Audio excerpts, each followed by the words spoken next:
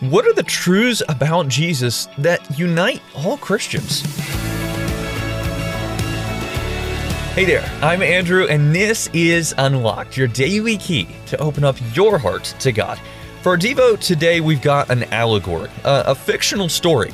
And this time it's about someone that knew about the Bible, but didn't know the one the Bible is about. It's a really fascinating story that was written by Kevin Zeller and is called "The Bible is About Jesus." The seminarian smiled as he walked along, clutching his Bible. Judgment Day was shaping up to be everything he had ever expected, with plenty of earthquakes and a lot of angels.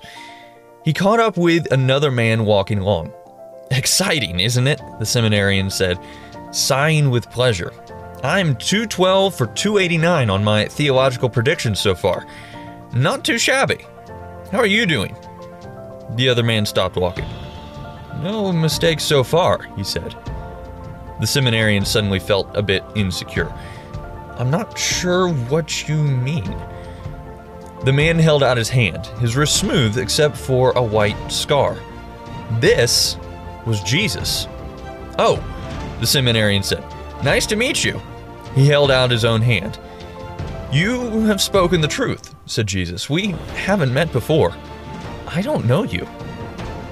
The seminarian straightened and stiffened. "What do you mean? I'm a theologian. I read the Bible, pored over every passage. See, I still have it with me." "So how come you missed me?" "What you should have picked up from reading that," Jesus gestured towards the book, "was that I am the Word of God. But you only care about your theological systems and theories. You were so busy picking apart the Bible, you didn't ever understand it. You focused on finding rules to follow and making predictions, but you didn't look for me there. You didn't find me there. You didn't put your trust in me, the only one who could have saved you from sin and death. You thought you could earn your way into God's favor by your studying. Your faith was in your work and not in me." So let's talk about this. In today's Bible passage, which is John chapter 5, the highly educated religious leaders who knew the Bible rejected Jesus. Well, studying the Bible is very, very important. The reason we study is to know Jesus better through His Word, which is how He's chosen to reveal Himself to us. According to John chapter 20, verse 31, what's the point of the whole Bible?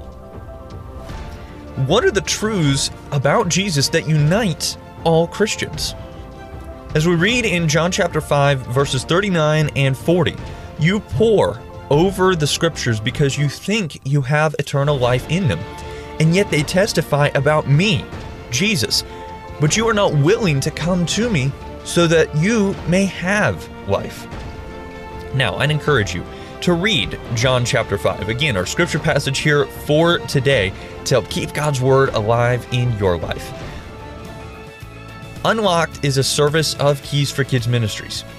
How can we pray for you? You can let us know by connecting with us on Instagram at UnlockedDevo. We would absolutely love to hear from you, and we consider it a privilege to be able to pray with you and for you. Until next time, I'm Andrew, encouraging you to live life unlocked, opening the door to God in your life.